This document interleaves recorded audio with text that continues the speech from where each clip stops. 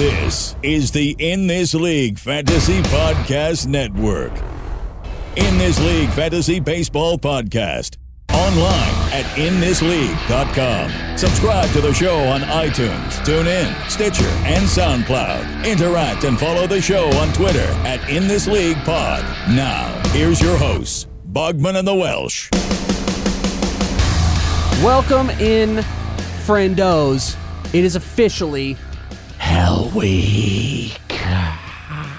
Are you Vince McMahon right there? What was that? You just made me drag it out. You didn't say anything. I was just yeah. No, I purposely waited for you to finish. No, I'm aware. You completely left me hanging. I'm like, it's Hell Week, and you're supposed to go like, yeah, blah. And I'm like, nope. I was waiting to see what it turns into. What a great example of what Hell Week is going to be. What is Hell Week, you ask? It is an episode every single day. Now, it might not be hellish to you.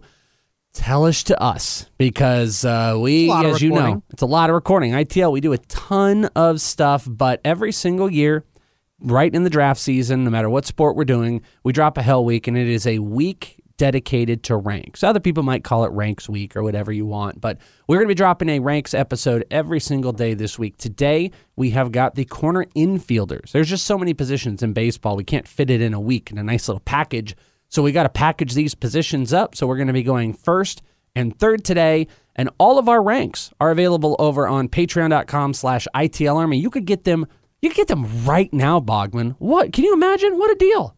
What a deal. Let's go. Go get them right now this second. What a deal. Like, we've had them forever. It's a smoking deal. Ranks of ours sitting right there. We've actually just got a little update dropped over the weekend, and then March 1st is kind of the next big update where we'll be adding tiers and we'll be adding all of that fun stuff to the ranks list. We got Dynasty and just a million other things that we'll tell you about during the week if you happen to just be tuning in. But we're going to be dedicating it to the power. You know, there's a lot of power. A lot of people, if you're talking about roster construction, if you're saying like, okay, you know, I'm going to draft stats positionally.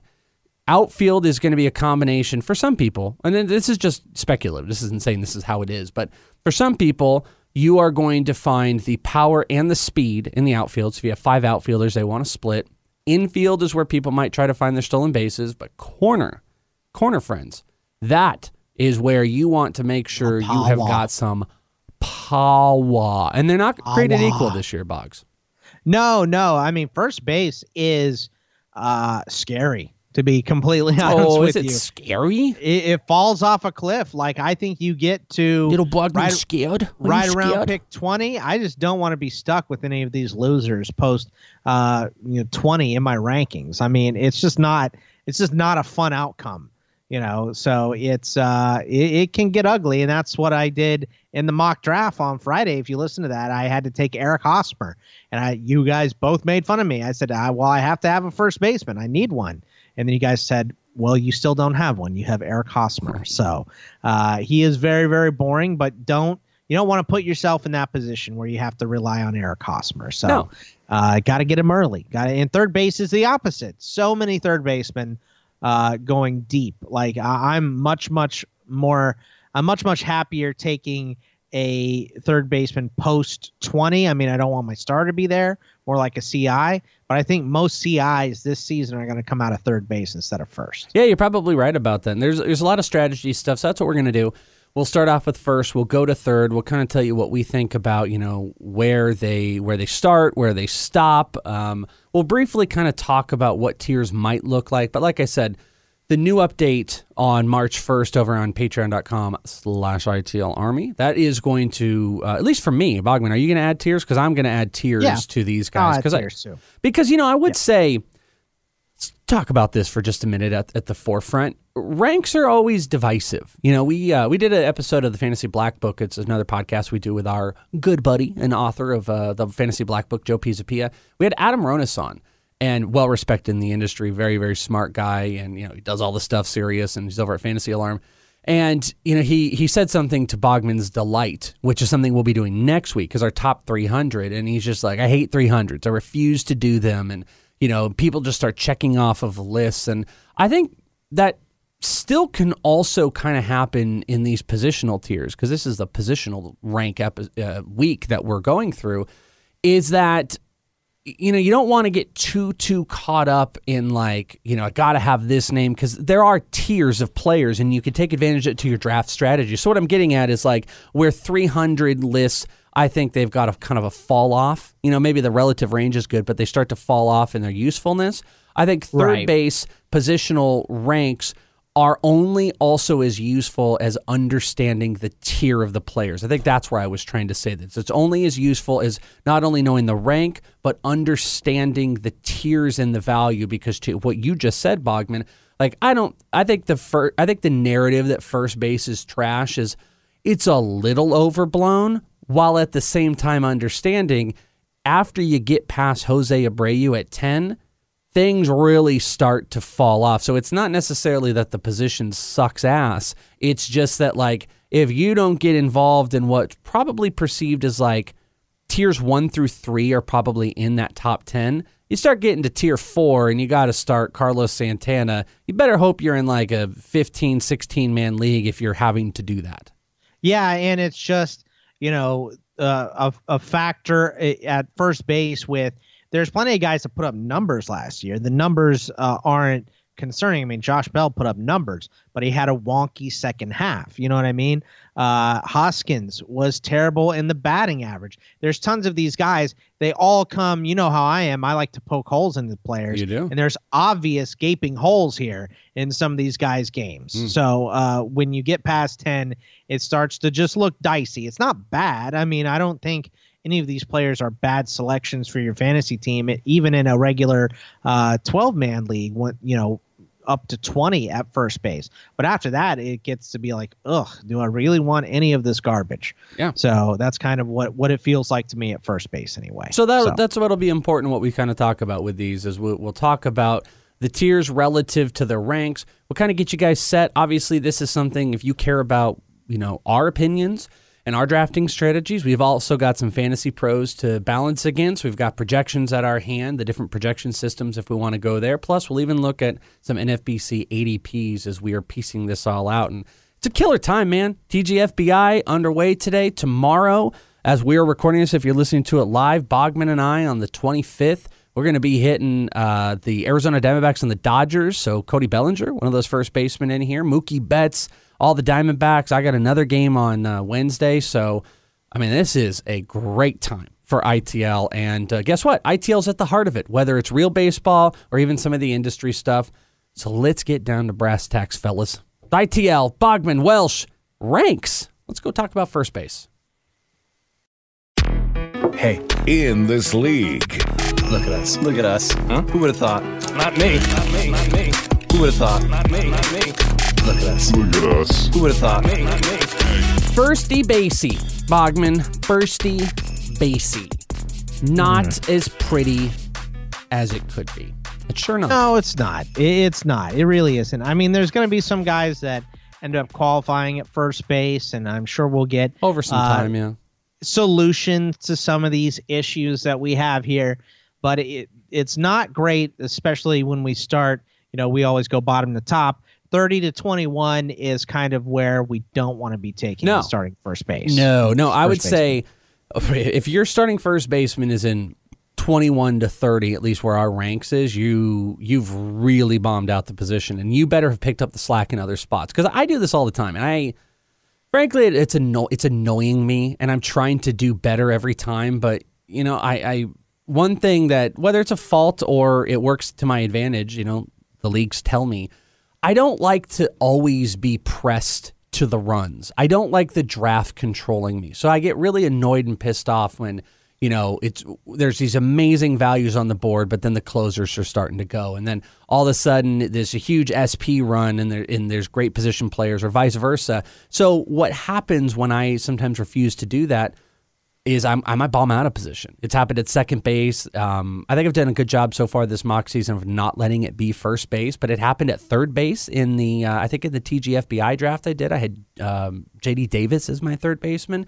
So it's not uncommon in bigger drafts to kind of bomb out a position, but you just don't want to be in this position where these really lower end guys. I mean, these are questionable corner infielders to be starting Right. At the bottom list here. These are guys that, maybe if you're in a 15 roto or maybe a big, we play in some 16-man leagues or even 20, like, sure, you might get an old school Joey Votto. You talked about Eric Hosmer. Those are the type of guys. But this is like a bottom barrel range of players that you want to be dipping in. And this is what differentiates the first and the third base. Like, because you go and look at the guys at 25 to 30 in third base, we're not even in the same hemisphere of the type of players comparative to 25 to 30 in first base. So this is this could be a quick conversation, at least in this portion, as we go 30 to 21. I'll start here and no, obviously, as I say that, we go bottom to top. And if there's any players that we're not talking about that aren't on our top 30 that are relevant,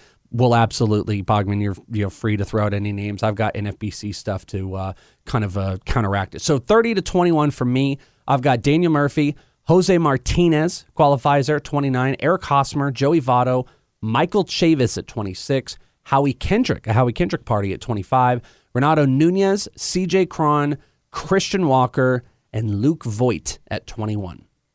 For me, I've got Miguel Cabrera at 30, CJ Cron at 29, then Daniel Murphy, Evan White from the Mariners at 27, Yandy Diaz at 26, Joey Votto at 25, Renato Nunez at 24, Michael Chavis at 23, Eric Hosmer at 22, and Luke Voit at 21. Let's start with Luke Voit. Let's start with the big Voit in our rank. The Voit in our ranking. Come on. Because this is one I've highlighted because we are both, because we both have him at 21, we're 4 spots off of the Fantasy Pros average. So we've paired these against Fantasy Pros, and I almost 4 spots lower too. Lower, yeah, that's a better way to say it. They're at 17.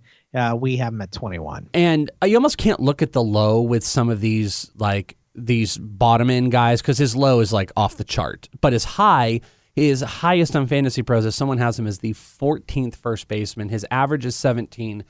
Bogman, you and I come lower. We have got him as the 21st. Projections are all over the board on him. We've, we did a great episode, if you guys didn't catch it, with Ariel Cohen and Derek Carty, who is ATC and the bat projection, both of them on the same episode.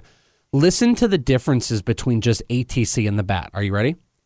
Yeah. ATC has him playing 122 games, hitting 23 homers, 66 runs, 66 RBIs with a 257 batting average, no stolen bases. That is Luke Voit on the bat projection. Or I'm sorry, ATC projection. The bat projection, only 100 games, 18 homers, 58 runs, 54 RBIs with about the same batting average, 256. So 22 game swing. That is the highest Zips has them at 127 games. So that's the problem with Luke Voit is we just don't know. They've got some open spots, but they want to move Andujar around. I don't know. They could maybe even mess with Tauchman if Voit doesn't work out. We don't have to worry about Greg Bird anymore, thank God. He's out in Texas right now. But that is a huge variance for a maybe full-time player. But, I mean, he is not projected over 127 games on any platform. So I just don't get super excited regardless of the hot box that New York might be for his bat.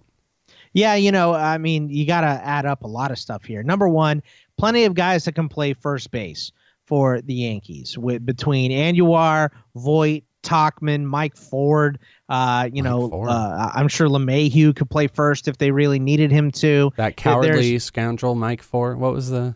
Yeah, the assassination of Jesse James by the coward Robert Ford. There you go. So, that was the joke. But put Mike Ford in there.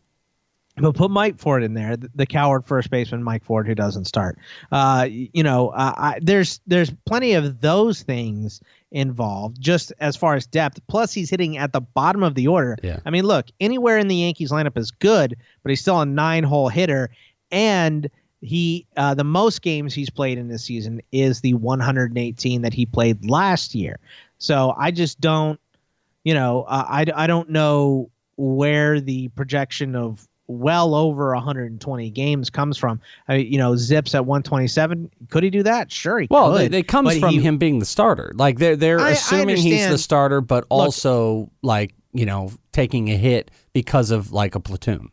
I understand that, but there's no way I'd project him at 120 games. I'd put him at about 110. That's a little fewer than he played last season, knowing his injury history, plus knowing the depth chart of the Yankees. If he struggles early, he's going to get platooned really quickly. So that's why I just don't understand why he's at 17 on Fantasy Pros. A lot of people into Luke Voit. I'm not going to be one of them. And we haven't ranked at the same spot. Yeah, You're probably not going to be one of them either. No, so. I mean, also bad for first second half split. He was 280 in the first half with 17 homers in 78 games. So I mean, if you split that out, that's a 35 homer guy.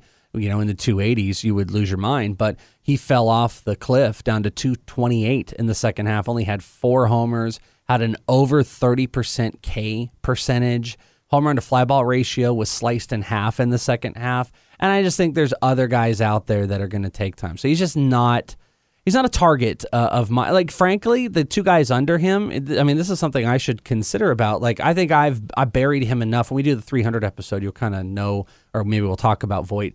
But like the 2 guys under him, actually, I'd say maybe the whole 4 under him for me, I'm probably more likely to own, because I think, you're going to have Yankee fans and you're going to just have optimists. You're going to have Luke Voit optimists there, where I would rather go give me Christian Walker, who I am, even though I'm lower, by the way, he's 16 on Fantasy Pros. I have it 22. CJ Cron, that's one of those guys. He always gets it done. I'm 3 spots higher than the Fantasy Pros average. Look, there's a difference between being in the Yankees lineup and the Tigers lineup, but CJ Cron is an everyday starter and he's going to hit cleanup. So, yeah. Steamer projects him 28 homers this year as well. Yeah. So there you go. Cron could definitely pan out and be better than Luke Voit, and it wouldn't be that surprising. I think Voit has more upside, and when you're taking guys down in this group that you don't really care for, I'll look for upside at that point. But, I would not be surprised to see Cron ahead of him at all. No, and like Renato Nunez, that's another one of those guys. He's practically free. Because Baltimore is a wasteland. They are an absolute wasteland of talent right now. And he's a guy that comes at practically a free cost. And I'm trying to look here. I guess I'm going to have to just search his name, because I wanted to give you some projections on where Renato Nunez, because he kind of came out of nowhere last year. Projections are actually fairly kind to him. He had 31 homers in 151 games last year. The Bats got him at 29 homers with a 241 average. ATC, 27 homers. Steamer, 28 homers. So, am I going to take... Let's look here for a minute. Where is Voit? Voit is the 19th first baseman going off on NFBC as of February 1st. So I did Draft Champions and February 1st, so this is like, a lot more newer data.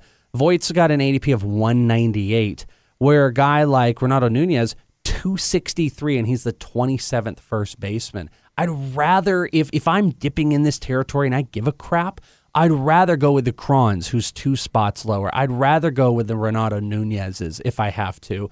And, I'm just not as big on Christian Walker as like a lot of other people, just because I think there are dudes that might take that spot. Seth Beer could be one of those guys. There's Kevin Cron that's out there. So this is just a weird area that I think Nunez makes a lot more sense than a guy like Luke Voit. Yeah, and he's going to be way cheaper. There's always someone in each league that seems to believe in Luke Voit. Which is fine. I hope so. Yeah, that's fine. Yeah, absolutely. Like I said, he's got tons of upside, and that's why I have him at the top of this group of 10 here, is because he does have more upside, I think, than anybody else on this list. But I don't think I'll have any shares of Luke Voit because I'm not willing to pay for him. Probably the last guy to just maybe talk about, when we kind of talked about, you can pair these guys together if you want, but Joey Votto. Joey Votto he's going to be just a tough one. He's just not going to be on the wire. Like, people are just not going to let him on the wire. I'll tell you what, dude. I think even if you're in like 12-man leagues, I still think people are going to jump on drafting Joey Votto. And I want to be that guy because he's just such a tried and true player, but you can't. He's just a corner infielder that's not going to surpass 20 homers. He has not had a 20-homer season since 2017. 2 straight years. You want to know a fun fact? If you combine 2018 and 19, it is still less homers than he had in all of 2017. It's done. It's done with him. And I'm looking I don't know why I have Votto above Hosmer now that I'm looking at this. That's a change I'm going to make. He's 36 years old, and I understand it. There's still going to be some people that are into him, but you were getting for 3 straight years. He hit 300 between 15 and 17, 314, 326, 320. Then he dropped down to 284 and 18, and all the way down to 261 last year. He's not missing a ton of games. I mean, he's playing through back issues both years. Last year he missed 20 games. Year before that, 17.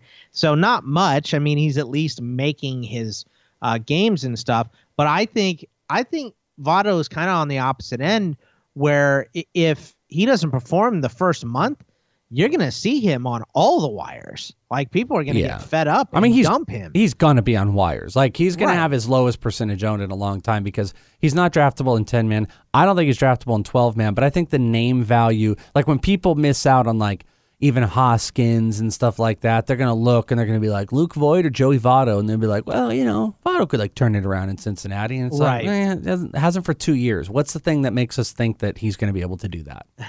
And every stoner that's drafting will do that because you gave them a stoner voice. They're like, well, I guess Joey Votto could work pretty well, so it'd be fine.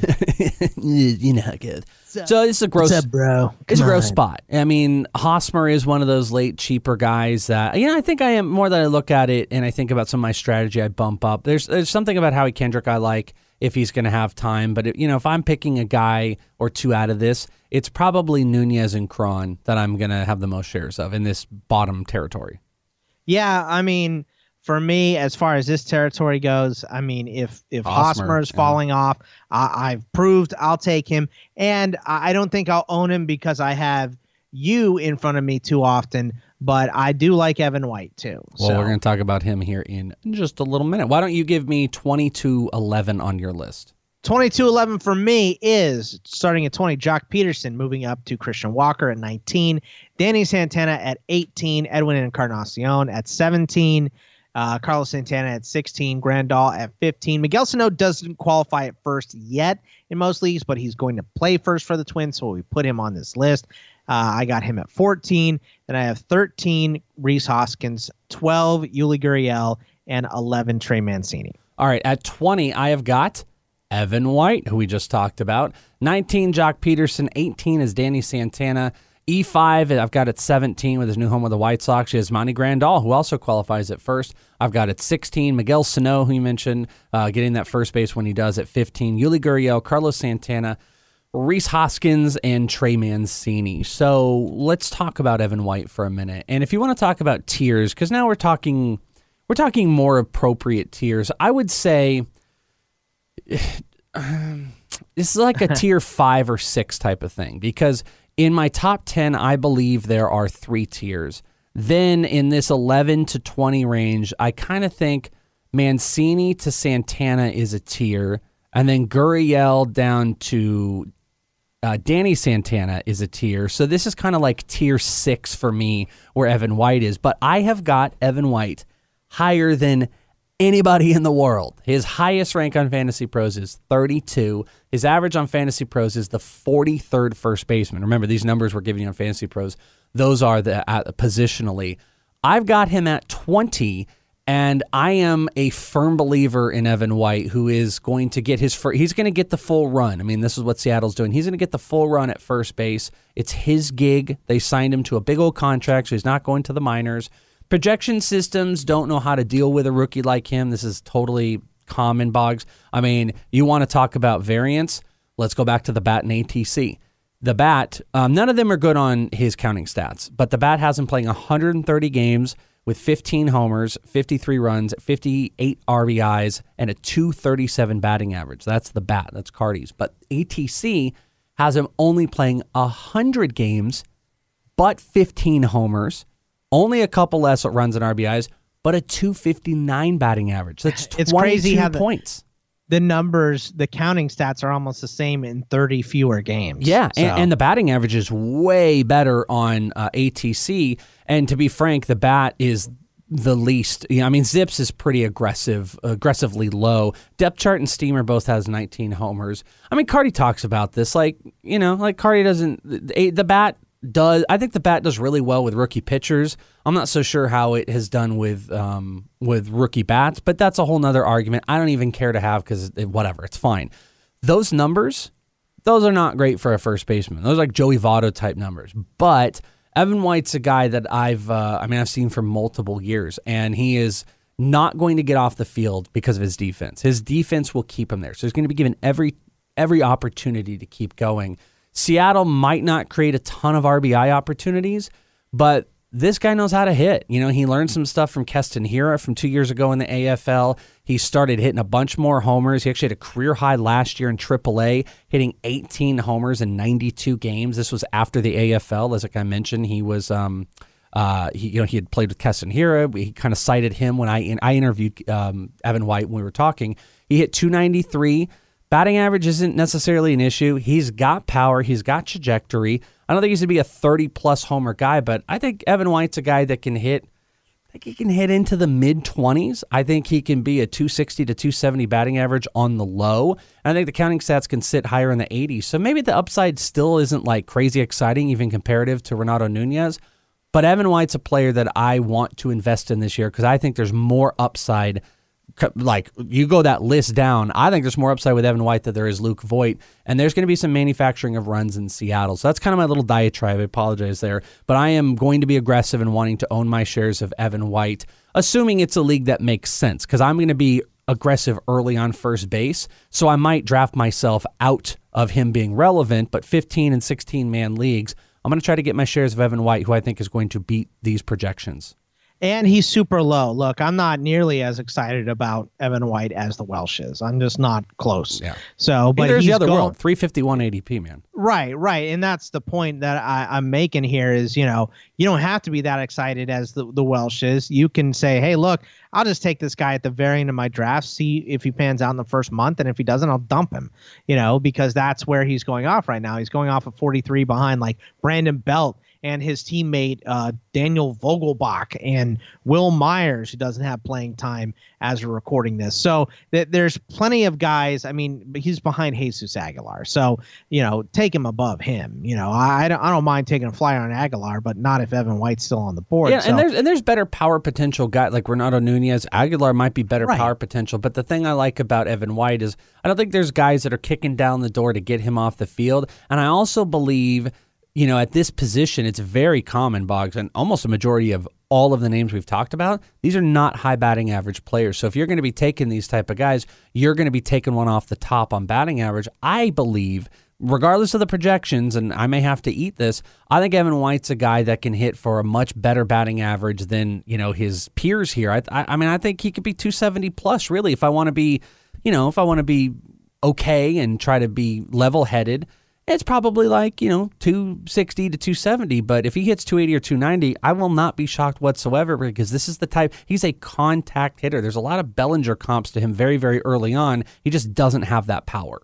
Yeah, I mean, and that's a good point to make too, is, you know, when you're down here drafting in this area, you're probably looking more for certain stats or positions. Yeah. It's one or the other in your roster construction. So if you're looking for batting average, take him over the likes of Nunez and, you know, CJ Cron and guys like that. Who else do you like in this range? I mean, we got some other markers. We're higher than a decent group across the board, but give me a player in this 11 to 20 range you want to talk about. Well, I mean, there's just E5 just keeps doing it, right? And it's hard to not enjoy what he does on a year in, year out basis. He only played 109 games last year, and he still hit 34 bombs. Now, his average was low at 244, and he was in, you know, Yankee Stadium, so nice ballpark and everything. But I don't think he loses much going over to Chicago and playing for the White Sox this year because the lineup is really, really good, and he's smack dab in the middle of it, you know, hitting 4 or 5 on a daily basis, either before or just behind Yasmani Grandal with Abreu, and Eloy is cleaning him up. Mazar is behind him as well. Luis Roberts going to get a shake there too. So I think E5 is, I wouldn't say criminally underrated, but I think that people see him and go, old. pass. Yeah, I think. And I still like him. What's interesting, too, is like the two guys that are above him. I mean, E5 is kind of technically number 15 for both of us because we both met 17. Because Grandal, you are not, if you draft Grandal as a first baseman, get out of here. He just qualifies. Sano does not qualify there yet, but presumably he's going to be playing first base. So he'll get there. But so E5 kind of almost becomes a defunct 15. I see him as like kind of the last ditch option. I see him in the same territory as Carlos Santana. You know, Carlos Santana, there's a lot of people that are not in the belief camp that he is going to be what he did was repeatable, like especially the batting average. We talked with Pizapia doesn't believe whatsoever that he's going to be able to maintain those numbers. Projections: 29 homers on Steamer, 260 batting average. And then you take Gurriel, who I believe across the board Gurriel's not going to be able to repeat, but he's a good batting average guy. Then you take E5. And E5 is actually, to me, kind of a complement of both. Like, he could bomb out a little bit, but he also could easily Nelson Cruz 40 homers with the White Sox, which is a super powerful lineup. And, I think I have him in the exact same tier as Gurriel and Santana. And it's just, if you miss those guys because they cost so much, Santana you're going to get later. Even though, as I say this, I've got him at 17. You have him at 17. In Fantasy Pros, he's 15. But think of it like it's 15 because I'll bet you those guys are not counting Sano, and they might not be counting Grandal either. So we probably have him even. I think they are counting both those guys, but it really doesn't matter. They're counting. Do you think they're counting Sano even? They are. Oh, okay. They are. I looked it up and put this whole dumb thing together, and that's why we have Sano here. But yeah, I mean they're in there, but it doesn't matter because when you get into drafts, that is not where he's being drafted. It's just not. So where is he on you have the NFBC ADP pulled up, right? Where is he among first basemen there? 17. 17. So, and that I know doesn't count Sano because Sano doesn't qualify yet. They do count Grandal. So who's the guy that's making, who's making it ahead? Danny Santana. Danny Santana makes sense. I mean, look, we've got him. I've got him at 18. You've got him at 18. Fantasy Pros has him at 18. So there's also some upside there. Not going to be a full-time starter. Like he might because he's going to move around, but I think there's a little tiny more risk with Danny Santana. But Todd Frazier's their third baseman. They've committed to Solak. That's the ugliness that we talk about with first base, though, is, Danny Santana should not be questionable. He had a fantastic year at the plate last year. He should be getting every day at bats, but he's not great on defense, so they don't really know where to stick him. And so he's not going to earn himself a full-time role with the glove, which always translates to the bat. So that's kind of the ugliness. I mean, I like Christian Walker. You don't particularly care for Christian Walker because you're still afraid of Seth Beer, right? Yeah, it's Seth. I mean, I was saying that. Like, Seth Beer, I think, is an option. I think Kevin Cron is still out there. Jake Lamb, another one. Like Lamb has been pushed off of first base, like, wholly and completely. So, I mean, Eduardo Escobar is going to be the full-time third baseman. So Lamb's only spot is first base. So between Cron and Lamb and Beer, Walker has to be really good, and projections have him hitting 248. Like, is 248 going to work? I don't know. Like, I mean, if the homers keep flying like they were, it could. I just think there's more risk with Christian Walker. So it's such a weird territory. And by the way. And everybody has that. That's what we were talking about before we started talking about this. Every single guy on this list has that. I mean, I got Jock Peterson at 20. You have him at 19. We may have to move him lower now. Well, dude, I was going to say RIP. RIP to Jock Peterson. When he was with the Angels, I'm trying to remember where I bumped him up when he was getting full-time with the Angels. I would have probably had him a couple spots higher. Like, I might have had him around Grandal type of a range. And now with the Dodgers and him platooning with A.J. Pollock, yeah, you're right. Like, the more I look at this, I have Jock at 19. I don't know. I you know what it is? I'm probably not going to own Jock. Like, he deserves to be in here because his power is uniquely great. And you got to imagine the Dodgers. And he could still get traded. That's where I was going to go with it. Like, there's a little bit, you got to imagine they're still going to consider moving Jock because that's not great there with all the trade stuff. So if that were to happen and he were to go to a spot, went to Texas, I mean, my God, man, if he went to Texas, that's something where, Jock becomes like Carlos Santana, and that's where he would be valued. But it's such a myriad of blah. So let me ask you this then, where I can potentially dip in. Like Santana, I really like. And I might need to consider adding Santana to tier 4 because I've got him as the top of tier 5. Like, I think I might be okay with Carlos Santana. And actually, I'm going to do that because I think he belongs in there. But, like, Rhys Hoskins is maybe one of the prime examples of the last bastion of hope at first base. And he's one of those positive regression from last season where he played 160 games of mediocre baseball. He hit 29 homers, which is great, mid-80s in the runs and RBIs, which is fine. But he hit 220. That's not great with the way the ball was. No, you're right. You're Right. I mean, it's 29 homers at first base. Like, you got that from Renato Nunez 150, 300 picks later. Right. So, okay, mediocre. His strikeout percentage went up. He did walk more. He was looking at more pitches. His BABIP was about on par, but he has had a 3-year drop in batting average, and it went to an all-time low to 226, but his OBP was up. All projection systems are not buying an ounce of it, which is amazing. And I want to remind you, 160 games he played of mediocre baseball, 705 plate appearances. Every projection system has him playing almost 10 games less, and we are anywhere from 5 to 7 more homers across the board. A couple have him in the hundreds in the RBIs, and every one of them is getting him into the 240s in batting average. So everyone's saying it was a massive bomb out last year, but I don't know if his cost even still warrants it, but I mean, an ADP of 121, that's something decent to bet on. So he's kind of like the last, if you miss out on the top, you want to get in on Rhys Hoskins, even though it was a bad year, because the turnaround seems likely, at least if you believe in the projection systems. And I'd be willing to risk it. Like, if I've missed out so much, this is something I'd be willing to risk. Yeah, I understand that. And I had the hardest time deciding between him and Gurriel, him and Gurriel, because they're right next to each other in all kinds of rankings and stuff.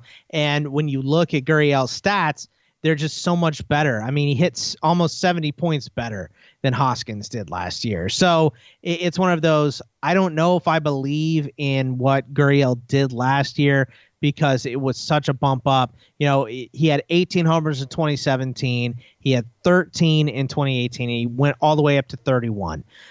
So was that, he knew what was coming? I mean, we obviously know that stuff was going on in 2017 though. So what was the big turnaround for him? I'm not sure what it was. And, they have some negative regression for him as well. ATC has him at 289. The bat has him at 278 and low 20s in the homers for everybody with him, assuming the ball comes back down the same way, whereas Hoskins is in the 30s on these projections. And I just don't know who to believe. So, but besides the projections, do you believe? Like, are you cool with Hoskins as your starting first baseman this year? Not really. I don't want, I don't want either one of these guys as my starter, to be honest with you. But I don't. I feel like I'll take the batting average because with the batting average can come home runs versus Hoskins, who definitely has more power. But I mean, he had fewer homers than Gurriel did in 16 more games. Here's an interesting note on Steamer. Hoskins is projected to have the 4th most homers of anybody at the first base position. The 4th most. I know. That's pretty big. Also, Hoskins gets a very, very fine boost in OBP leagues. That's a consideration you should have. I mean, he had a 120-point swing, or at least that's the projection for this year. Last year, it was about a 120-point swing last year, and projection systems are doing that as well. So he's almost kind of got like a Joey Gallo-ness. So everybody's kind of in the camp. I mean, I agree with you that regardless of this, I'm not going to feel good. By the way, and this is, I think, where some of this comes from. He had a 180 batting average in the second half. So what I find odd is in the first half, 263, 20 homers. I mean, if you keep that pace, we're golden, baby. But he bombs out. He bombs out at 180. And a lot of times people want to take that with them into the new season and be like, we should be concerned. It looks like a lot of people are giving him a pass. There seems to be a pretty heavy pass that's given to him from that second half last year of just a lot of bad luck. I mean, and to be fair, it was like a 90-point difference between BABIP. So, there was some of that. He just wasn't hitting the ball well. So if we're healthy this year, he's one of those prime options, but he's a better corner field option. And I think what the big key here, which I think you agree with, Boggs, is these are all fine. Tier 4, Tier 5, like you can make those your corner infield. You don't want to be into Tier 6 or below. But the top 10 is where we want to be drafting from at first base, and this is part of our strategy. So you want to talk about the top 10? Yeah, let's go. Jose Abreu is my number 10. Number 9, Josh Bell. Number 8, it's a little bit of a tricky one, is Max Muncy. Now, I will never start him at first base because I'd be drafting him for my second base, so you can adjust accordingly. Matt Olson I have at number 7, DJ LeMahieu at 6. Top 5 is Anthony Rizzo, Paul Goldschmidt, Pete Alonso, Freddie Freeman, and Mr. Cody Bellinger. A little different here at the bottom. I've got Josh Bell at 10, followed by Max Muncy at 9, and then Jose Abreu at 8. Then 7 on up, I believe we are the same. It's Matt Olson, DJ LeMahieu, Anthony Rizzo, Goldie, Alonso, Freeman, and Bellinger at 1. So there's a lot to unpack. We're not going to talk about Max Muncy in this episode because he's a second base. He qualifies there, and that's what we're going to talk about him. The bottom is... I think the bottom are huge values. I mean, specifically Josh Bell and Jose Abreu. Those are guys that, like, I see this as a common strategy. My top tier of first baseman, Bellinger, Freeman, and Alonso, that is tier 1. And I think some people would consider only Bellinger and Freeman tier 1, or might even break those 3 apart. That's my top tier. Then I've got a second tier, which is Goldschmidt and Rizzo. And then this third tier is like LeMahieu through Abreu. What I think a lot of people are doing is if you miss out on Bellinger or Freeman or maybe Alonso, but it might be those first 2, people are not necessarily digging in. If they get a good price on Goldschmidt or Rizzo, they will. But then what they're targeting, so they're taking, maybe some speed guys, some pitching guys, and then they're saying, get me Bell or Abreu.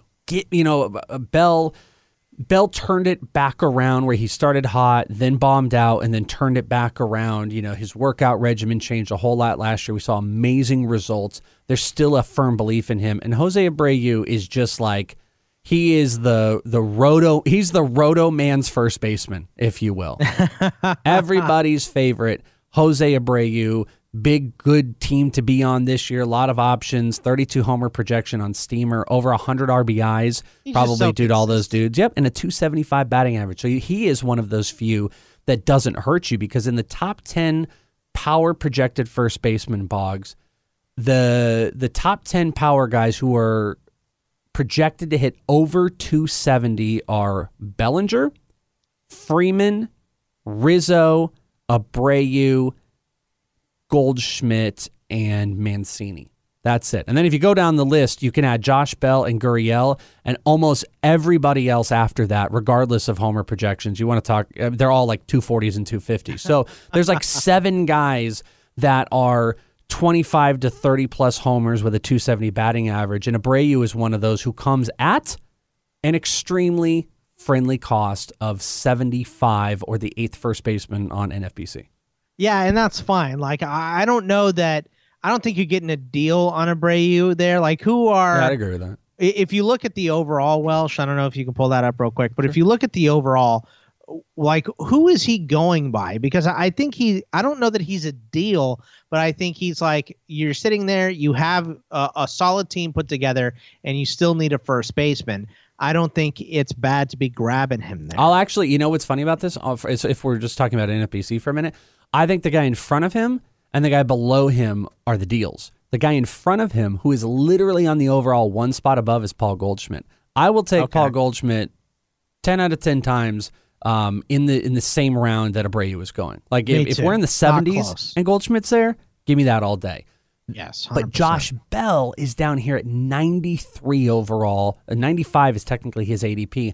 20 spots lower than Abreu. So that's my argument why, like, I think the power potential is actually higher with Josh Bell. I think some of the counting stats can get up. Some of the projections don't necessarily agree. Steamer has him 3 less homers this year, but 20 spots lower. I don't think there's a difference between Bell and Abreu enough to justify going 20 spots up, where what you were talking about before, out of position players around him below Abreu are guys like Max Muncy, who was second base eligible.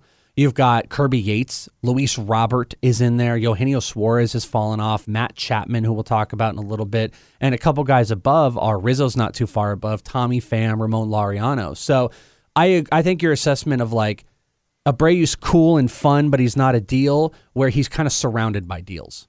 Right. And that's why, and that could be just another reason why he slips in drafts. So, I like Abreu, but I haven't find myself drafting him at all. To be fair, I haven't either. I've drafted Bell. I tend to get one of the top 3 guys. That's where I'm at. Like, I like DJ LeMahieu a lot. I like Matt Olson a lot. He's projected the 3rd most homers as far as first base goes. I think he's actually kind of a deal based on close to 40 homer potential power. DJ LeMahieu is super fun, but he's kind of this odd case where, like, he shows up on Fantasy Pros at 11 at first base. We have him at 6. You might, if you get the multi-position eligibility, you don't really even want him at first base, so that's probably why, positionally he shows up there. But he's not really like a deal. He's inside the top 70 on NFBC. Like, people have smartened up to him. So I'm not so much sure. Not a deal. Yeah, I don't know how much sure. And it's not all about deals, by the way. It's just about, drafting the players that make the most sense for your team. But LeMahieu's, once again, he's one of those guys where you're not taking him to play first base for you. He qualifies at second. It's nice that he qualifies at second, third, and first. So it's kind of weird. So we have him ranked higher in the overall because he can play second base. Second base makes first base look deep this season. Yeah, so that's a good point. I'm you're definitely taking that dude to play second base, and that's why he is high on the first base values, where some people are like, what are you doing? Like, the rest of these guys can hit 40 homers. What are you doing taking DJ LeMahieu there, who hit, it was his first year of 20 or more homers, and he hit 26.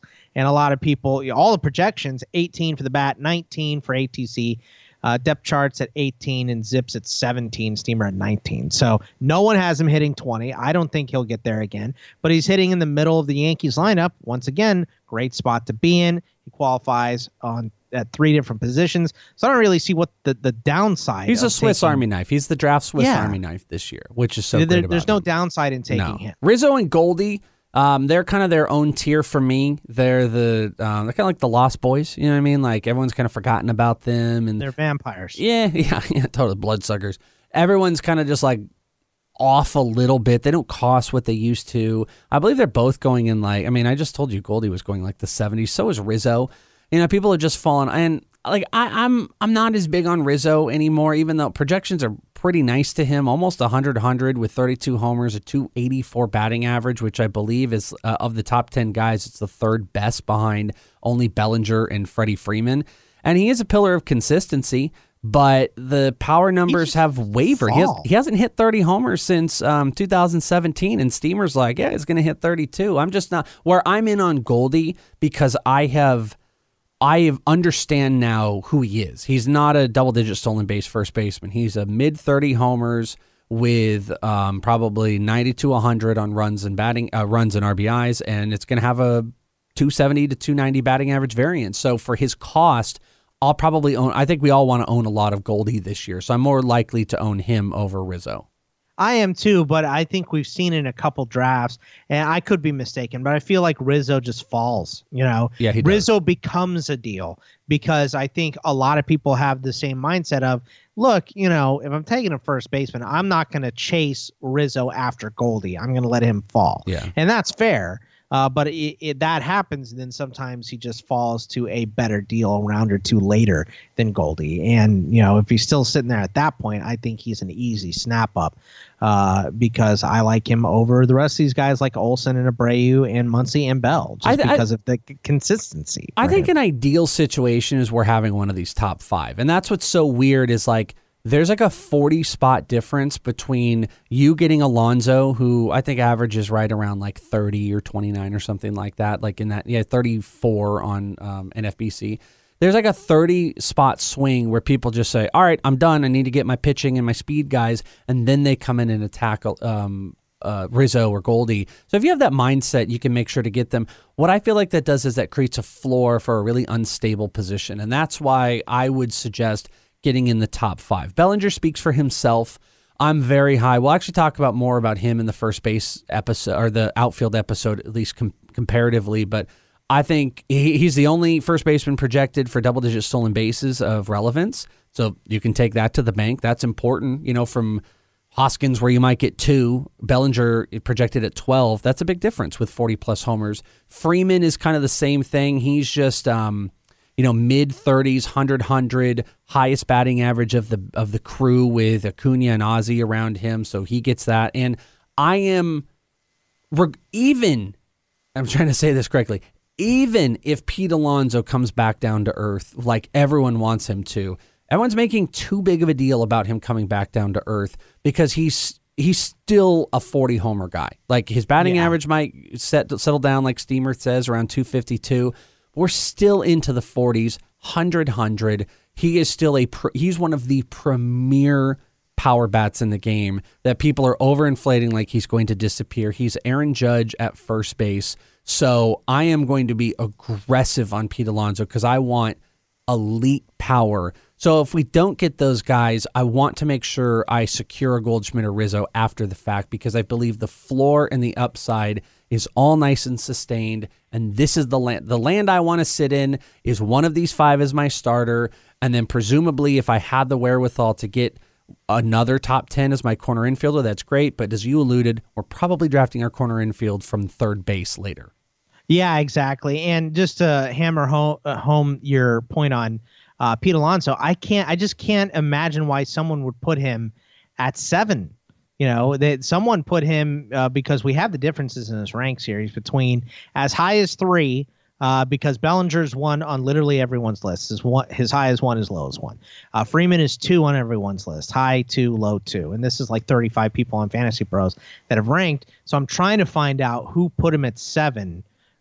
Because I just am completely shocked. I think what it comes from is the non-belief of the home run fly ball being sustainable. That he's going to be able to sustain what he did last year because he had a 30.6. He was only one of 4 guys and the only first baseman to have qualified to have a 30+% home run to fly ball ratio, and that's not believable to a lot of people. And to be fair, of the top 4 who were in the 30s, he had the lowest hard hit percentage of that crew. He had the highest soft hit percentage, but he had the highest medium percentage, and he is so bull strength that medium hit percentage for a guy like Pete Alonso, the ball is still going to fly. The guys above him, by the way, are Franmil Reyes, Nelson Cruz, and Christian Yelich. So people want to say a rookie of his caliber, it's not sustainable, but it is. I do believe it is. I'm looking. There's only one guy that has him at 7, and literally every other ranker has him. One guy has him at 6. It's a 6, a 7. Everyone else 3 or 4, and 1, 2 in there. Yeah. So people are worried about that second half too. 235 second half, but he still hit 23 homers in there. So I think the floor is fine enough for Alonso. That's where I want to go, and that's why we both want top 5 first basemen. So that would be where we're going to attack the strategy into the top 3 tiers of first base. Want to go talk about third base? Let's go. Here we go. Yeah, man, I'll tell you what, that dang old... In this league. Talk about www.wcom, you made you go click. It's real easy, man. I don't know what you're saying, but that's what's going on, yeah. Hot corner. This is different. It's a little bit different. Let's not overinflate it. Let's not make it like third base is the greatest thing ever, but where 21 to 30 or 30 to 21, however you want to look at it, for first base wasn't a place that we wanted to live. The rank range of a third baseman in 21 to 30, though they're still not like guys that you want to start. I don't think you want to necessarily start a Hunter Dozier or a Tommy Edman, or I did it, but I had to do it in one league with a J.D. Davis. It's not the most ideal situation on the planet. It's not ideal, but I think you're way more comfortable starting J.D. Davis every day than you are starting Michael Chavis, or Luke Voigt or any of those guys. So. And there's an argument to be had, and we did it when or at least, I hammered it down when we did our Nolan Arenado versus Freddie Freeman debate, that, the top end of first base is as adequate as the top end of third base, but just when you get into the teens, you still got massively talented players that can play your corner infield spot. So this is why, you do miss out on one of the top guys. I mean, number 8 at third base is not that far off from maybe even number 1 at third base, where that's not the case at first. So let's talk about this kind of this bottom end here of the third baseman. Boggs, you want to go 30 to 21 first? 30 to 21 at third base for me. I've got Todd Frazier from the Rangers at 30, Ryan McMahon at 29, Yandy Diaz from the Rays at 28, then Miguel Andujar Harjar at 27, Brian Anderson at 26, Gio Urshela at 25, Hunter Dozier at 24, J.D. Davis at 23, Tommy Edman at 22, and Justin Turner at 21 for my third base ranks. Now I've got Alec Baum at 30, Phillies rookie. Brian Anderson, who I kind of want to get higher, at 29. Nick Solak at 28. John Birdie with the Marlins at 27. Miguel Andujar at 26. Hunter Dozier at 25. J.D. Davis at 24. Ryan McMahon, Tommy Edman, and Scott Kingery at 21. So this isn't fantastic, but I'd say there's an eclectic group here that can qualify utility, better for bigger leagues, like Alec Baum, for an instance. Let me spout my concern that has now arisen with him, because here's a guy we could have thrown into this position, Gene Segura. Phillies they haven't openly done it yet, but the Phillies are talking and moving Segura around because Scott Kingery they may want as their starting second baseman. And if that's the case, they would move Segura to third, which then inadvertently, I think, affects the possibility of Alec Baum coming up even more, which is kind of crappy. Like, that's going to suck a little bit if that happens, because I have Baum ranked, high-ish in the top 30s, because he's a guy, if he's going to get the opportunity, you want to make sure that you are invested. He's one of those guys you want to own if he's in there, because the power potential could be really special, especially if he gets like half of a season. But he might be blocked more. This might also add Gene Segura to corner infield eligibility if he were to play enough games, and give Scott Kingery, I have Scott Kingery at 21, you have him at 20. He might even be a little bit more enticing, because now we can move him to second base. So Phillies are an odd group, and I might come off of my excitement of Baum a little bit more, as I have him way higher than the Fantasy Pros ranker, and I have him higher than anybody has him as a high, and I think there's more concern than there ever was before. Yeah, Alec Baum's playing time, it kind of is all dependent on how good Scott Kingery shows up in the beginning of the year, right? Or maybe even in spring training, depending on if he's a complete disaster in spring training or not. So, and if he is, Segura goes back to second, and that opens up a much better opportunity for him to get that third base spot. But, all jacked up Kingery, if he's good to go, he's at second. What is the team going to want to give Segura off? So then your only other option is first, and Hoskins is at first, and they don't really have, and they're not going to move McCutchen probably back to center. I mean, they could see now. Here's where that opening could happen. If McCutchen could man center, and they take Hazley off, or Harper, yeah, you're right. If one of them can, then they could put Hoskins back in the outfield. Baum worked at first base in the AFL, and will probably do it in the minor leagues. That might be his opening. So that's why I think, maybe if it's draft and hold or a deeper league, or if you have minor league spots, that's why I rank Baum in my top 300, because I think he's a guy that's worth drafting and not playing the waiver game with. Yeah, I'm with you on that. I don't know how any of this is going to pan out. So I'm kind of I'm going to wait and see. Alec Baum in most leagues is going to be a pickup anyway. So Nick Solak is one I just so love with right now, because we now have confirmation that he potentially has a job. They give him the center field job, so not only will he be third, he'll qualify in the outfield soon. I don't think he qualifies at third in most leagues. I think there's just utility. So there might be some leagues where he qualifies at third, but you're probably I don't right. know where he is. I think there is. I thought there was one or two. Doesn't Yahoo have him at? Well, I'm sure Yahoo does. Did he look at catcher? Because now he's catcher qualified. So. Well, he stood in front of a catcher one time, so he got the qualification. Let me look. What do you real mean quick. he doesn't play catcher? He stands in front of him every time he bats. He's plenty of the catcher position. Remember when they gave Rizzo second base eligibility because he shifted a couple times, and they're just like, well, it's because he put on a second baseman's glove. Yeah, by the way, that. second and third base eligibility on Yahoo for Solak. Oh, okay. Well, there you go. Yeah, there you go. And he's only utility on NFBC and Fantrax. That's right. So. And he's going to add outfield. So if you want me to give you a crew of players that I want, everybody talks a lot about, J.D. Davis and all the positives he did, which I get. Ryan McMahon could be super exciting if he's given the full-time job in Colorado. But Solak and who's my other guy? Solak and Kingery could be really cheap, freer options that qualify at third that you can play other spots. But what about you? Who in this area are you? I guess Brian Anderson. Who do you love? Well, obviously Brian Anderson, but he's going to play more outfield, I think.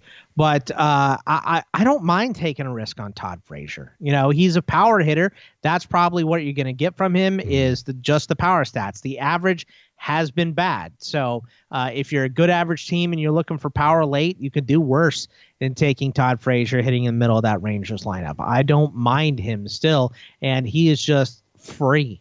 He is absolutely free. I know you're not into him. Not That's at all. fine. If he works out, though, you have a good point. Like, if it works out, Texas is a good spot for him to drop bombs. I just don't. Like, I don't know what the format I would draft Todd Frazier with and take the risk, because if he doesn't pan out, they just cut his ass, and Danny Santana can be their third baseman in a heartbeat. 100%. So, yeah, I mean, he definitely has to earn it, and he hasn't the last 2 years hitting 213. 213 the previous 2 years, but last year he had 251 with the Mets. Well, talk about Brian Anderson, though. Brian Anderson is your love child. Like, you love Brian Anderson like a fat kid loves cake. I do love Brian Anderson, and that's because most of the time at the bottom of the drafts, I am looking for batting average, and that's what Brian Anderson provides you. Now, he only hit 261 last year, down from 273, but he's a decent power hitter. He's going to be hitting in the middle of the Marlins lineup, which isn't a great spot, but still, those middle tier hitters are hard to come by. Birdie I got on this list because he kind of qualifies all over the board. John Birdie's like the Danny Santana for the Marlins, like super utility, lots of speed. There's a little bit of power. He had a really good kind of like last couple months of the season, which gets him on here. The more I look at this, though, I'm 100% going to have Anderson and Solak over Birdie. So that's going to be adjustment when you see the new rank. So consider Birdie more 29.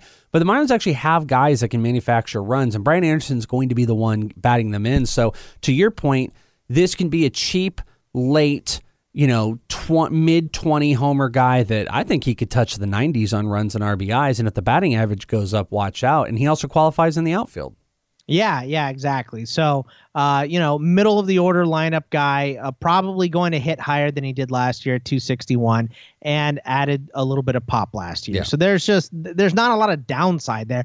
He even stole 5 bases, which isn't much of anything, but it's more than other CIs are getting you at this point. So Andujar, I do really like him. And I think we both like Andujar too. He's going to get some time at first. He's going to get some time in the outfield. Some platforms only have him at utility. I believe Yahoo should have him at, it's funny because we scoff about and we joke about, well, actually, this is funny.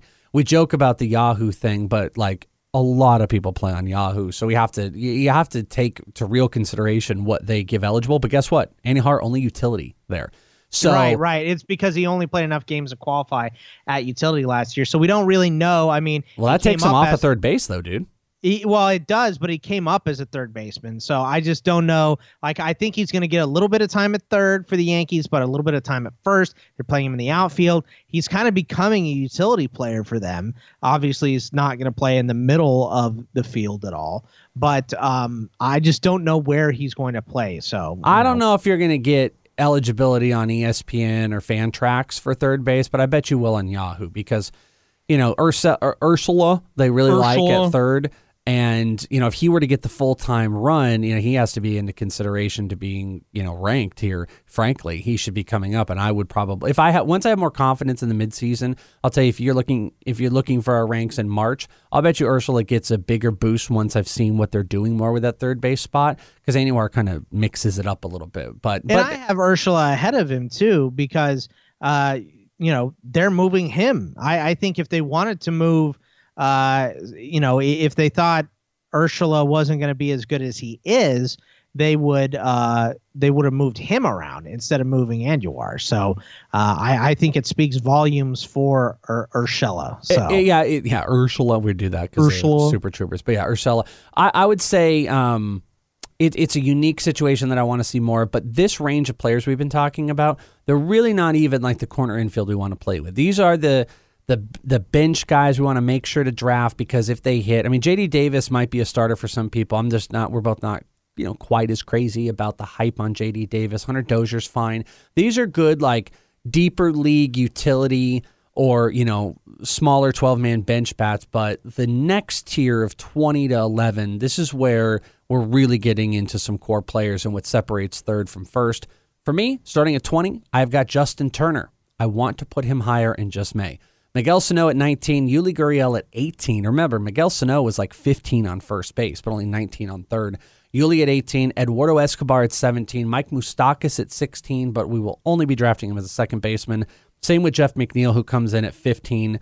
Josh Donaldson, Eugenio Suarez, Max Muncy, and Yoan Moncada. So I just gave you 3 players in my 20 to 11 that I wouldn't even be drafting as a second baseman. As a third baseman. As a third baseman, I'm sorry. I would draft them as a second baseman. For me, it goes Scott Kingery at 20, Miguel Sano at 19, Gurriel at 18, then Moustakas, Eduardo Escobar, Matt Chapman, Jeff McNeil, Eugenio Suarez, Max Muncy, and Yoan Moncada now at 11 for me. Who do you got? Who do you want to talk about? I'm dominating. Well, I've been dominating. I mean, I like Jeff McNeil a lot, and I'm kind of surprised. I am at 14. Once again, a dude that qualifies at a bunch of positions. Don't know that I'm necessarily taking him at third. He's probably more likely a second baseman, but he winds up in the middle of these rankings. And once again, this is why I hate overall.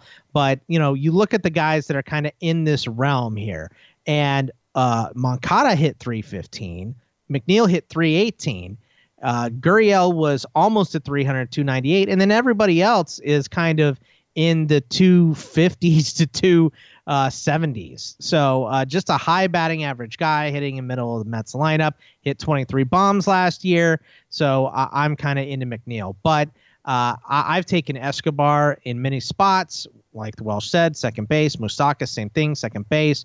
Gurriel and Sano are more first baseman. So it leaves me with the guys I'm kind of down on. I don't necessarily understand the fervor for which people love Matt Chapman. I think he's great. He's a good third baseman. He's got a lot of thump, but I think there is some weird uprising of people that love Matt Chapman. I do. I think you're off on this one. That's one like you are. Let's see. You are. Where did I go? The rank. I lost the rank. So you have him at 15. His average Fantasy Pros rank is 11. Like you are significantly down on him. Well, he's going to hit 30 homers. We know that, and that's great. Like I'm all about 2 straight years of 100+ runs. But he hit 250, right? Like Jeff McNeil literally hit 70 points better than him. Yeah, I buy that. Suarez hit better than him. Bad second half for Chapman too. To counter your point, or to add to your point, 268 first half down to 222 in the second half. Right. So he just kind of fell off, and maybe was, hidden injuries, all that stuff could have definitely happened. But most of the projections, and, once again, I'm not the biggest projection guy, but nobody has him hitting higher than 257 on Steamer. Yeah. So I just you can get 30 homers from a lot of guys, and third base is fairly deep. So I'm just kind of surprised he's being snapped up so high. Well, I could see, I'm not drafting Jeff McNeil as a third baseman because I want more thump. I don't believe in massive power from Jeff McNeil, and I think the projection systems agree. In 133 games last year, he hit 23. No single projection system has him hitting over 20 homers, and every single one of them have him 15 games or more played this season. So batting average is on point. Even some ATC's got him at 294. That's near the top. He's going to be an even run producer or scorer, 88 runs to 73 RBIs on ATC. But the belief in the major power numbers doesn't exist. So I'll trade 10 homers for, and it might be more than that, to be honest with you. I think it's 15. If you think Chapman is a 40 home run guy, it's obviously way more. But I'll trade 10 homers for 50 points in batting average. If he's going to hit 320 again, 318, I'll trade 70 points for 15 homers. So, and I don't like that trade-off game because it's not really what you want to do early in a draft. Okay, but the projection systems are more like 40 points. Would you trade 15 homers for 40 points of batting average? I would not. No, I probably wouldn't, but it that's would be what the close. System is. That's where most projections are. But that's why I don't like projections. Yeah, no, I know. I don't think he's going to drop off 20 points in batting average and 10 homers or whatever it is he's falling off McNeil is. So I don't know. I just... Well, he's not. McNeil is just not hitting as many. He hit 23 in 133 games last year. Everyone's 287 with 20. Yeah. So 3 homers. So maybe he drops off, but I don't know if that Chapman hits 36 again, 35. I think he's good for 30. I think guaranteed. But I just, he's got to hit 275 with all those homers to go ahead of McNeil if they're all playing enough games. Yeah, I mean, I see him as like one of those just like bigger premier power bats. That's like been my approach with Matt Chapman. Like if I'm looking for those mid 30 homers, I want to make sure I get him. He's projected with the 7th most homers at third base, more than Bregman, more than Devers, but his batting average, to be fair, isn't quite as much. What's an interesting comp, if you even care about the projection stuff, is how close Eugenio Suarez and Matt Chapman are. I mean, they are almost the same player this coming year, except Chapman has a couple points higher batting average with more runs, but only 2 less homers. But now Suarez is evened out because of the injury stuff. Boggs, my favorite third base, who I want to be as a corner or in a deeper 15-team league, someone I'm going to target. And as we did this, I adjusted his rank. I already adjusted it a couple spots up. Is Justin Turner. Justin Turner hitting between Mookie Betts, Max Muncy, and having Bellinger behind him is eye-opening. He had 27 homers last year with a 290 batting average. So he's Jeff McNeil with better power numbers and a better offense around him. And he's going, he's going off as a 22nd third baseman on NFBC with a 160 ADP, where McNeil is at 92. Justin Turner, I want the shares this year. The only thing that holds him back, though, is the injury concern. He hasn't played 150 games since 2016. So that's where the inherent risk is. But Turner, I think, across the board, outside of stolen bases, but the other 4 categories, I think he can beat Jeff McNeil this year in a significant way with a much better offense around him. I want my shares of Justin Turner either as my corner or if I really bomb out and miss out on third base, which has happened in some of the drafts we've done. I follow along with your logic all the way. I like that Justin Turner pick. I like taking him late, too. It's hard for me to give credit to a Dodger, but I will absolutely do it here. But to play devil's advocate on him is that I think not only are his injury history a concern, but also, and this is something we neglect when looking at overall production or games played from a lot of guys, is the fact that if he has something that's nagging, the stupid Dodgers can put somebody else in at third. I mean, Chris Taylor can play there. Kike Hernandez can play there. Yeah. There's plenty of options that they have. Should he have something that's not necessarily going to slap him on the IL, but maybe something he needs to rest for 4 or 5 days. To be fair, to add to your point too, is the team, depth charts like to play around with this, but if Turner got hurt, Muncy could go to third. Lux can play second. Lux would be the second baseman, but Muncy could come off of first, go to third, and Cody Bellinger, Gold Glove type of guy that can be at first base. So you're right. They do have the flexibility if he is nagging. And, his average, you take the dude is actually, this is amazing. He's only played 150 games once in his entire career. So he's more of an average 120 to 130 games. So you have to build that in. It's just the team is really exciting this year, so you might have more consistency from McNeil, but there's just such a big discount. And I just feel like he's one of the cheaper, freer players this year, and that's why I want to own my shares. Getting back to, are you into Moncada? We both have him at 11. Yeah,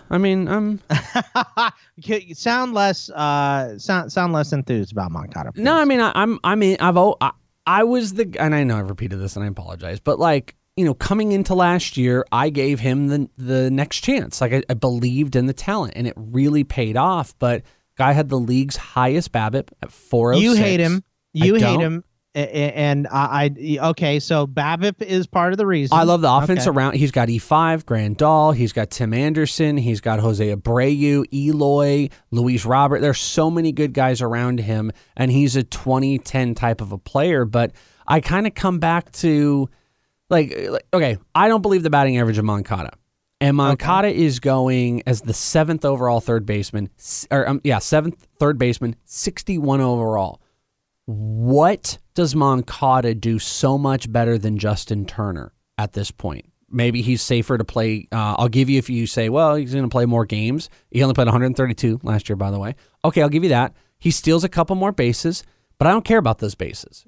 From 2 to 10, even though they are significant, my draft plan is probably going to hit the stolen bases earlier. You're taking guys that are stealing 20 bases and up earlier, so you don't have to take the handful of guys versus the twos. Like here would be an argument if these guys were closer in draft and I was like, oh crap, I'm in the 90s and I really bombed down on stolen bases. I'm going to take Moncada over Turner. That's not the case. Moncada is going practically before the stolen base guy, the last bastion of like the Laureanos, the Luis Roberts, the Victor Robleses. So I have to make the decision on Moncada early. I'm not going to do that because he's going to regress on batting average, though I love his team.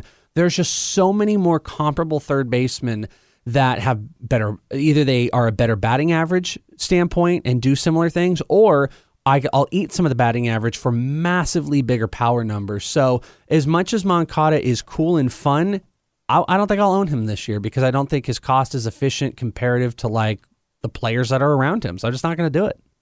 So we both are low on Suarez. Obviously, he's coming off of this shoulder surgery and just stuff. Of the injury. But he's recovering quickly. I mean, I'll bump him back up. I will. Okay. I've already bumped him up a little bit, and I brought him up to where you had him in 13. Yeah, well, I mean, injury, you destroy injury. If a guy has like a bad injury, you kill. I don't want to go into the season with a guy that just had surgery. Kill, Eugenio Suarez.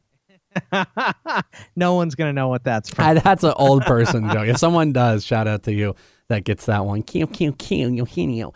Yeah, I mean, I'll bump him up. If I get like, if he's in a spring training game and he's good to go for opening day, you got to put him back up. He'll be in the top 10. Yeah, he'll be in the top. Probably 10. I'd probably bump Chapman down a spot, and he'd probably be number 10. I'd put him in 9. If he plays in spring training, I'd put him up at 9. I mean, dude almost hit 50 homers last year. Yeah. So if he can prove that he's healthy and he's ready to go, at least for most starts in April, I'll bump him back up. But I despise going into the year with someone with a nagging injury, because what do we always hear? Well, it's probably going to be, they said 6 weeks. I hate they said 6 weeks. That doesn't mean anything. Like, they said 6 weeks. Well, they tried him out at 5 and he re-aggravated something. So now it's 4 more weeks. Yeah. It seems like anytime I take someone going into the year with some type of injury, it's never just up to 6 weeks. Boom, they're good to go. Just up to 4 weeks. Boom, they're good to go. It's always some nagging thing. And then they perform bad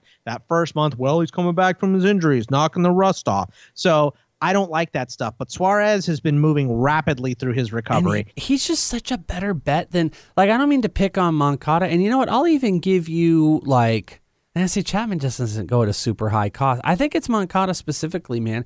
Like, I go and look at Moncada, and if you want to pick on, if you're not a believer in, like, let's say Chris Bryant or Machado or Guerrero, you can attach these same points to it. I'm really not going to kill you for it, because, I mean, I'm kind of making my own point. But, the cost of some of these guys, and specifically Moncada, I'm talking about at like 61.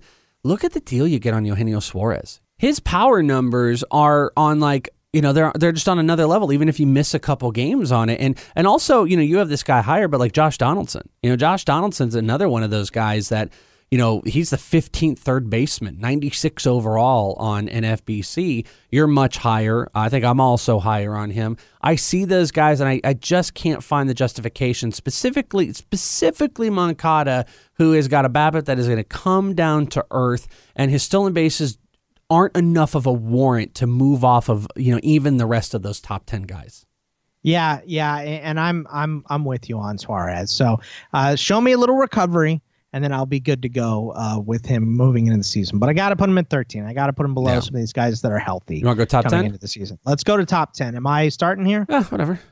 All right, I've got Donaldson at 10 from the Twins, DJ LeMahieu at 9, Chris Bryant at 8, Manny Machado at 7, Vlad at 6, Rafael Devers at 5, Anthony Rendon at 4, Jose Ramirez at 3, Arenado at 2, and stupid Bregman at 1. You're hanging around piece of Pia. He did the Devers. Matt Chapman. I've got at 10. I got Matt Chapman. 9. Also DJ LeMahieu. Manny Machado at 8. Vladimir Guerrero Jr. at 7. Chris Bryant at 6. And then I think we have the exact same top 5: Devers, Rendon, Jose Ramirez, Arenado, and Bregman. So we've already talked about Chapman. I mean, Donaldson we kind of skimmed over, but like, he's going to be on one of the best offenses in Major League Baseball. And I think I cited in some old debates, they were like top 3 in runs scored. I mean, they are like the like a shoot offense. Like they don't worry about their pitching as much. They've got to have decent pitching, but they're going to outrun you, outscore you. Right. And Josh Donaldson is now going to hit at the middle of that with Nelson Cruz. I mean, it's a lot of old dudes, though. There's a little concern there. Yeah, I mean, and he's had an injury history too. So I understand the concerns coming into the year, but also he got better as the year went on.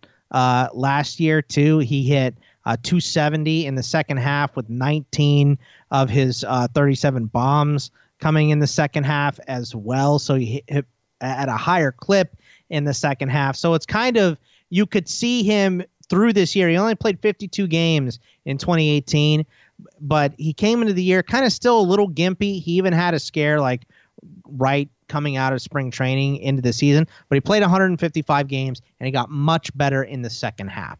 So I think when you add that up, where he got better in the second half and more power in the second half and put him in the middle of a better lineup, I'm all about Josh Donaldson this year. So I put him at 10 and I'm not probably moving off of that. I think Machado is a player like, he's not one of those I'm going to say you're only drafting him at shortstop. That's not true. You can draft him at third base. So you can go either way. He's such a crazy case because, he was at the top of projections for shortstops, but he's number 2 at third base, 37 homers. If that, again, I'm citing all of these just for reference for you guys. It's not an avocation of like, oh, we believe in this stuff. It's just so you guys understand where they are. Like there is a firm belief as who is a player we were just talking about. Was it in, first base, where Rhys Hoskins is like a positive regression?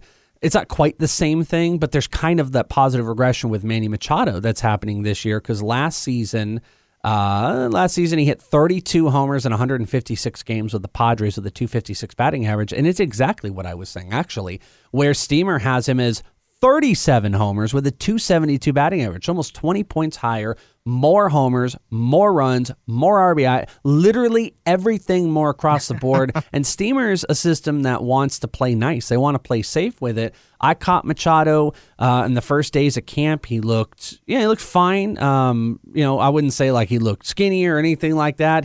But he looked like he was in a good space. He was working early with Tatis Jr. and Profar and Hosmer. It's a killer infield. There's a lot of offensive support on that team. They added Tommy Pham. They might be even adding somebody else new with Profar. I think there's a lot of offensive changes the team has made for the positive that work, and I buy a lot of the positive regression stuff with Manny Machado. And you and I have been saying it, if anyone's been listening to episodes, like Machado's a player we want to own. Like we'll find a spot for him. That's a key, Boggs, of this top 8 range that we're in, is we're starting to get in this range where we'll find a spot for you, because I think from this tier I have is like Machado, Vlad, and Bryant. They're a tier. They're tier 3 for me at third base, and I'll be good. Like even if I drafted Bregman, I'll draft Machado. Even if I had Bregman and Tatis Jr., let's just say for just some stupid argument's sake, I had them. I'm not afraid to take Machado later in a draft, because he 100%. Just fits. Yeah. I mean, at this point, when you're picking this high with these guys, it doesn't really matter. You're going to find a spot, whether it's CI, MI, utility. You're going to find a spot for one of these guys to play. It doesn't really matter. So I'm with you on that. And yeah, this is like the 1 year. It was a bad year for Manny Machado last year. There's no ifs, ands, or buts about it. People were concerned, but I think this is, once again, we mentioned on a million podcasts, we got the overcorrection. There's no need to drop him down this far, because you can kind of expect positive regression from him. His BABIP was a career low 274 last year. Not a career low, excuse me, at 265 in 2017. But the year before was 304. So put him somewhere near his career is 298. Put him around 300 there. And this batting average shoots up, and they've got him coming up 20 points. So not a surprise from that. And buy Manny Machado this year, the 1 year you can get him at a discount, 100%. The two dudes, just a couple notes on Bryant and Guerrero. I'm higher on Bryant, Shocker, than you. I think the news of him leading off is actually still a positive. Maybe there's, you have to play like a speculative game, unfortunately. Like if you're just not a believer in him, then you just move on. Like, that's not even a done deal, the leadoff thing. He volunteered to do it, but we'll see what they want to do. Yeah, no, it's not definitely not a done deal. He's tied for second among third basemen in projected runs. He's with Donaldson and Arenado. Bregman is projected for more. He's in the 30 home run camp. He's in the 90 RBI camp. Stolen bases aren't there, but I think you could speculate that if Bryant is leading off, maybe he's going to change his approach, to being a more contact hitter. So batting average could come back up. There could be some stolen bases in that market. I'm actually just bullish on Bryant for this year, also having outfield eligibility. And then Vlad, I want to get your take on both these guys. Vlad Jr. has trimmed up in the offseason, higher workout regimen, and some of the camp talk is, that his body was really breaking down, and that was something that was hurting his ability. He hits the ball so goddamn hard, but the problem was he wasn't able to get any real trajectory on it. So you just hit it in line drive. We saw that. He hit like just a rocket. I don't remember who the hell it was Pearson. in the AFL. No, was it Pearson? No, it wasn't No, Pearson. it was You're later right. in the game. I don't know who it was, but he hit this rocket off of someone in the AFL, and it probably went like 2 feet up, but he hit it like 118 miles an hour. It would have been wall. the fourth highest exit velocity if it had been a major league at bat for that season. But he had no trajectory, so it hit the wall and it bounced off. So the idea is fat guy triple. Yeah, is he's improved his body enough that he's going to hold up, and that's going to allow him for his body to not break down. That's going to allow him to get under the ball better, launch the ball more. Projection systems aren't really there, sadly. I think the highest is like 22 homers on him this year. No, Steamer's got him at 25. I'm sorry, that's probably the high. No, depth charts, but that doesn't count. So Steamer at 25. Batting average is still very friendly. Like, these are two guys that I think there's positive changes in their baseball life that make me feel like I would like to own my shares. Like, I don't know how aggressive I'm going to be on either one of them. I might be more aggressive on Bryant because I feel like he might be more cost efficient. I might be making that up, but he's going later than Vlad right now, where Vlad's going around 6 overall or 60, and Bryant is 9 at third base and 68. Both guys that I'm in on the changes they made, but what say you? Yeah, look, Vlad is still unbelievably young, too. And he's still 20 years old. He'll turn 21 before the season starts next month. And you got to also think about the thought process of being a rookie, seeing how this year plays out. This is more games than you've ever played in your career, and adjusting to the schedule and all that, and being able to keep your body up, which is not something that he was doing at age 20 anyway. I don't think any of us really were at age 20, Welsh. Or 36 or 37. Or 37. So, but I think that he kind of knows what the rigors of the regular season are going to do to him now. He can formulate a better plan of action to stay healthy. And like you said, you come into camp healthy. Hopefully you can carry that into the whole year. So I'm high on Vlad. Yeah. I think we got a little bit of an overcorrection from him because we definitely have not seen the best of what he has. And dude, close. That's always been my big argument. Like, me and Scott White talked about this a lot, where I was, especially on the in-season stuff I was doing with him, like, it was just like, well, Vlad is, way down there. And the argument was always like, well, what did he do last year that makes me feel good? Look at all the other guys that outperformed him. And I understand that, but there's got to be a marker. I mean, it doesn't have to be. You don't have to do this, but I will do this. There's a marker to believe that a young, really, really talented player is going to have the wherewithal to readjust their game. And Vlad just disappointed everybody's cost last year. To be frank, even if he had been drafted too much. Yeah, even if he had not been 50 overall and he was 100 overall, he would have been a massive disappointment at 15 homers. But like, if you've seen him in person, you scouted him, and you are a believer in his skill set and his talent, it's got to change. So when is it going to change? Is it this year? I think it's a better bet to bet this year. Could it be the following year? Probably. It's probably going to be the big year next year. But like, if you believe that this guy putting in the work, having a season behind him, getting, the all the craziness of your rookie season out of the way and starting full go as the third baseman, there's something in that. So like, if you're not into Vlad this year, I think it's just about being like, it's just an overhyped prospect. He disappointed. He's not going to turn it around. I'm the opposite. Like, this is the Mike Trout factor to me. He came up, he was blah for a year, and when Vlad gets going, he's going to be super exciting. And there's Arenado upside for him into the future. I just don't know if it's full in this year, but you and I both want to buy in. And in a lesser plane, I feel like we had that last season with Moncada, right? People were kind of down on Moncada. He was like the second year into that. But you're right. Right. Like it's the same thing, but that was just like year 2. So like if Vlad has a 20 homer season this year and hits 279 and is like 80-80, I think that'll be a similar, like we'll kind of walk into next year like we did last year with Moncada, where everyone's like, I don't know, man. I don't know if it's really going to pan out, and then all of a sudden blow up. Yeah, I mean, it was obviously a different situation because even with Moncada being like the number 1 ranked prospect and everything, there still wasn't that unbelievable hype on him that we had on Vlad.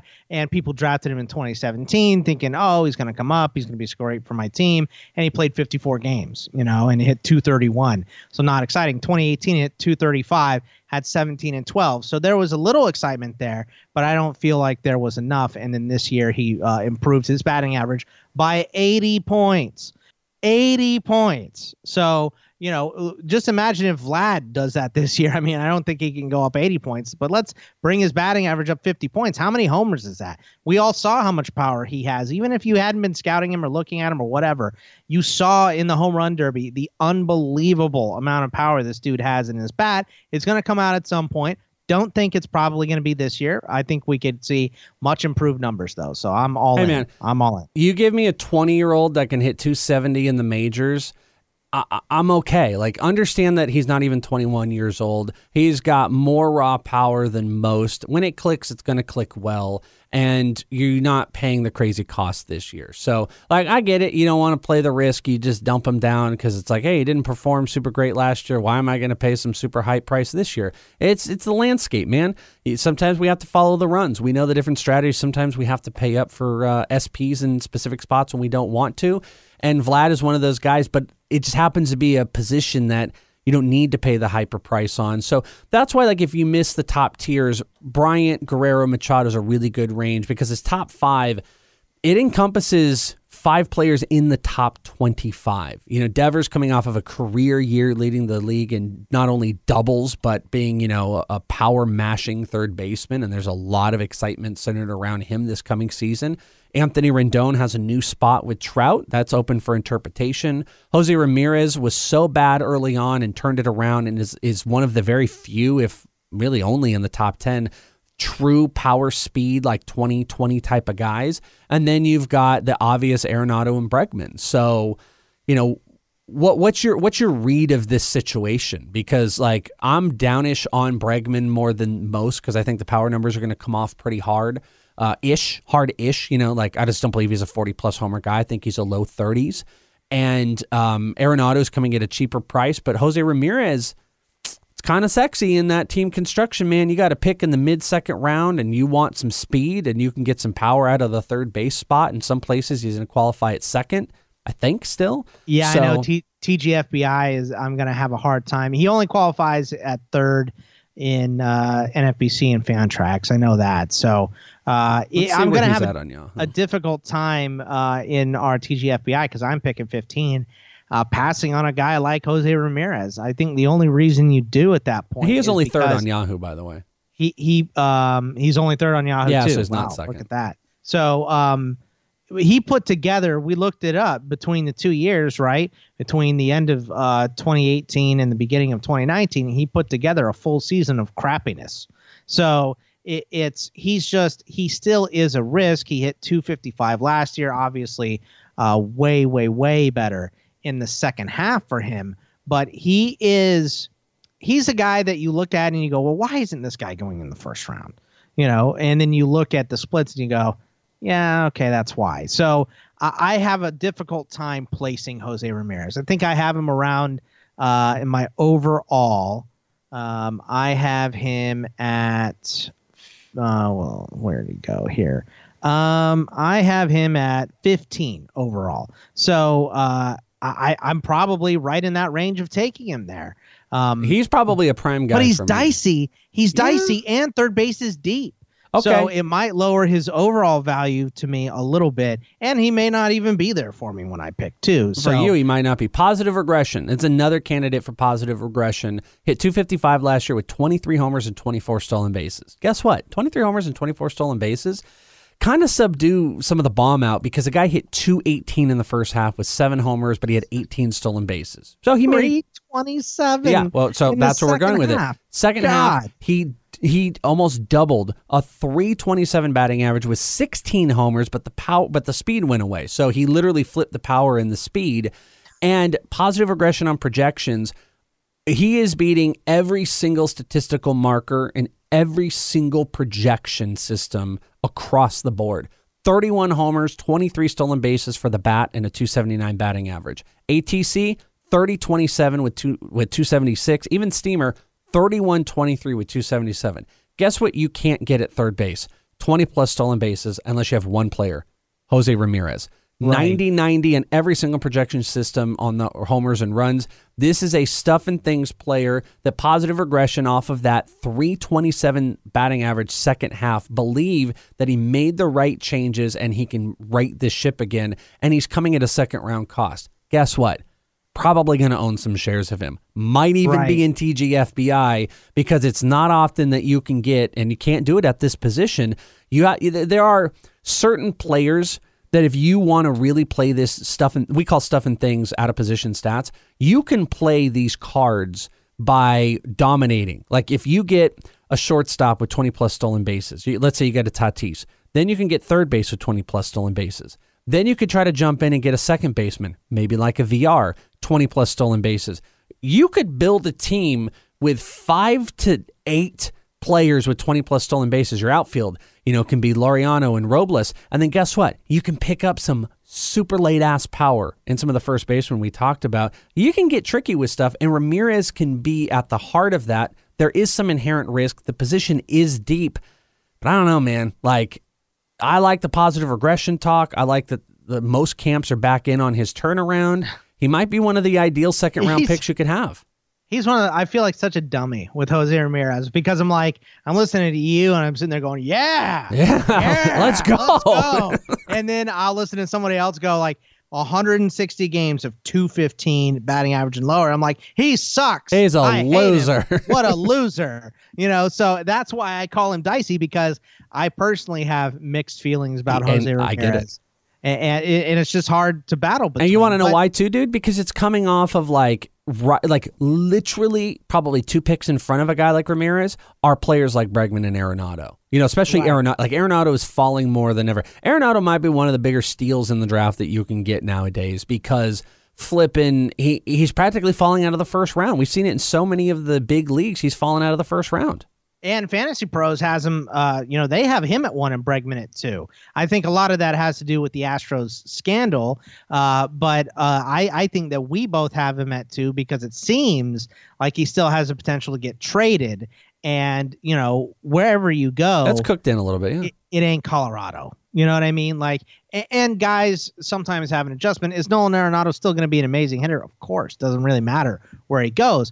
But some of the amazingness may tick off, especially in that first year transitioning out of Coors Field to a different field. So I think that's baked in for both of us here.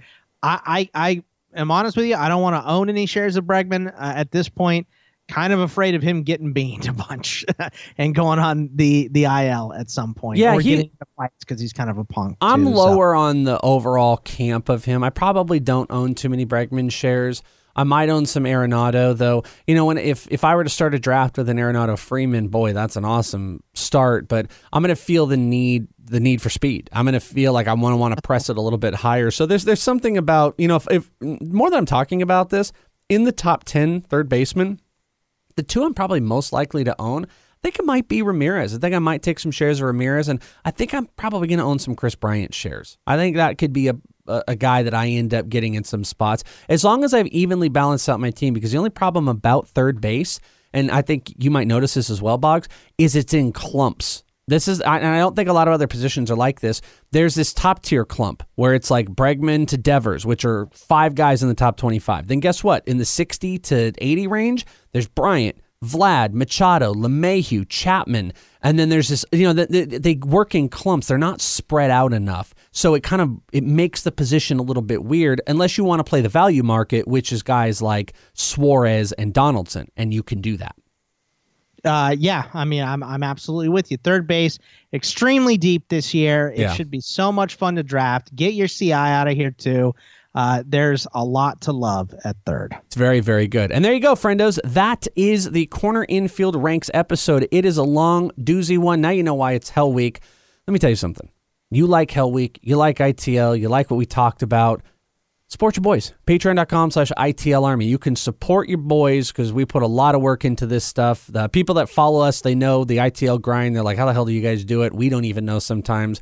But we are going to be producing probably upwards of just this baseball podcast, 8 to 9 hours of content just this week during Hell Week, not to mention what I do on Prospect One. And guess what? Even next week, we'll be back with more cool stuff. But tomorrow, middle infield.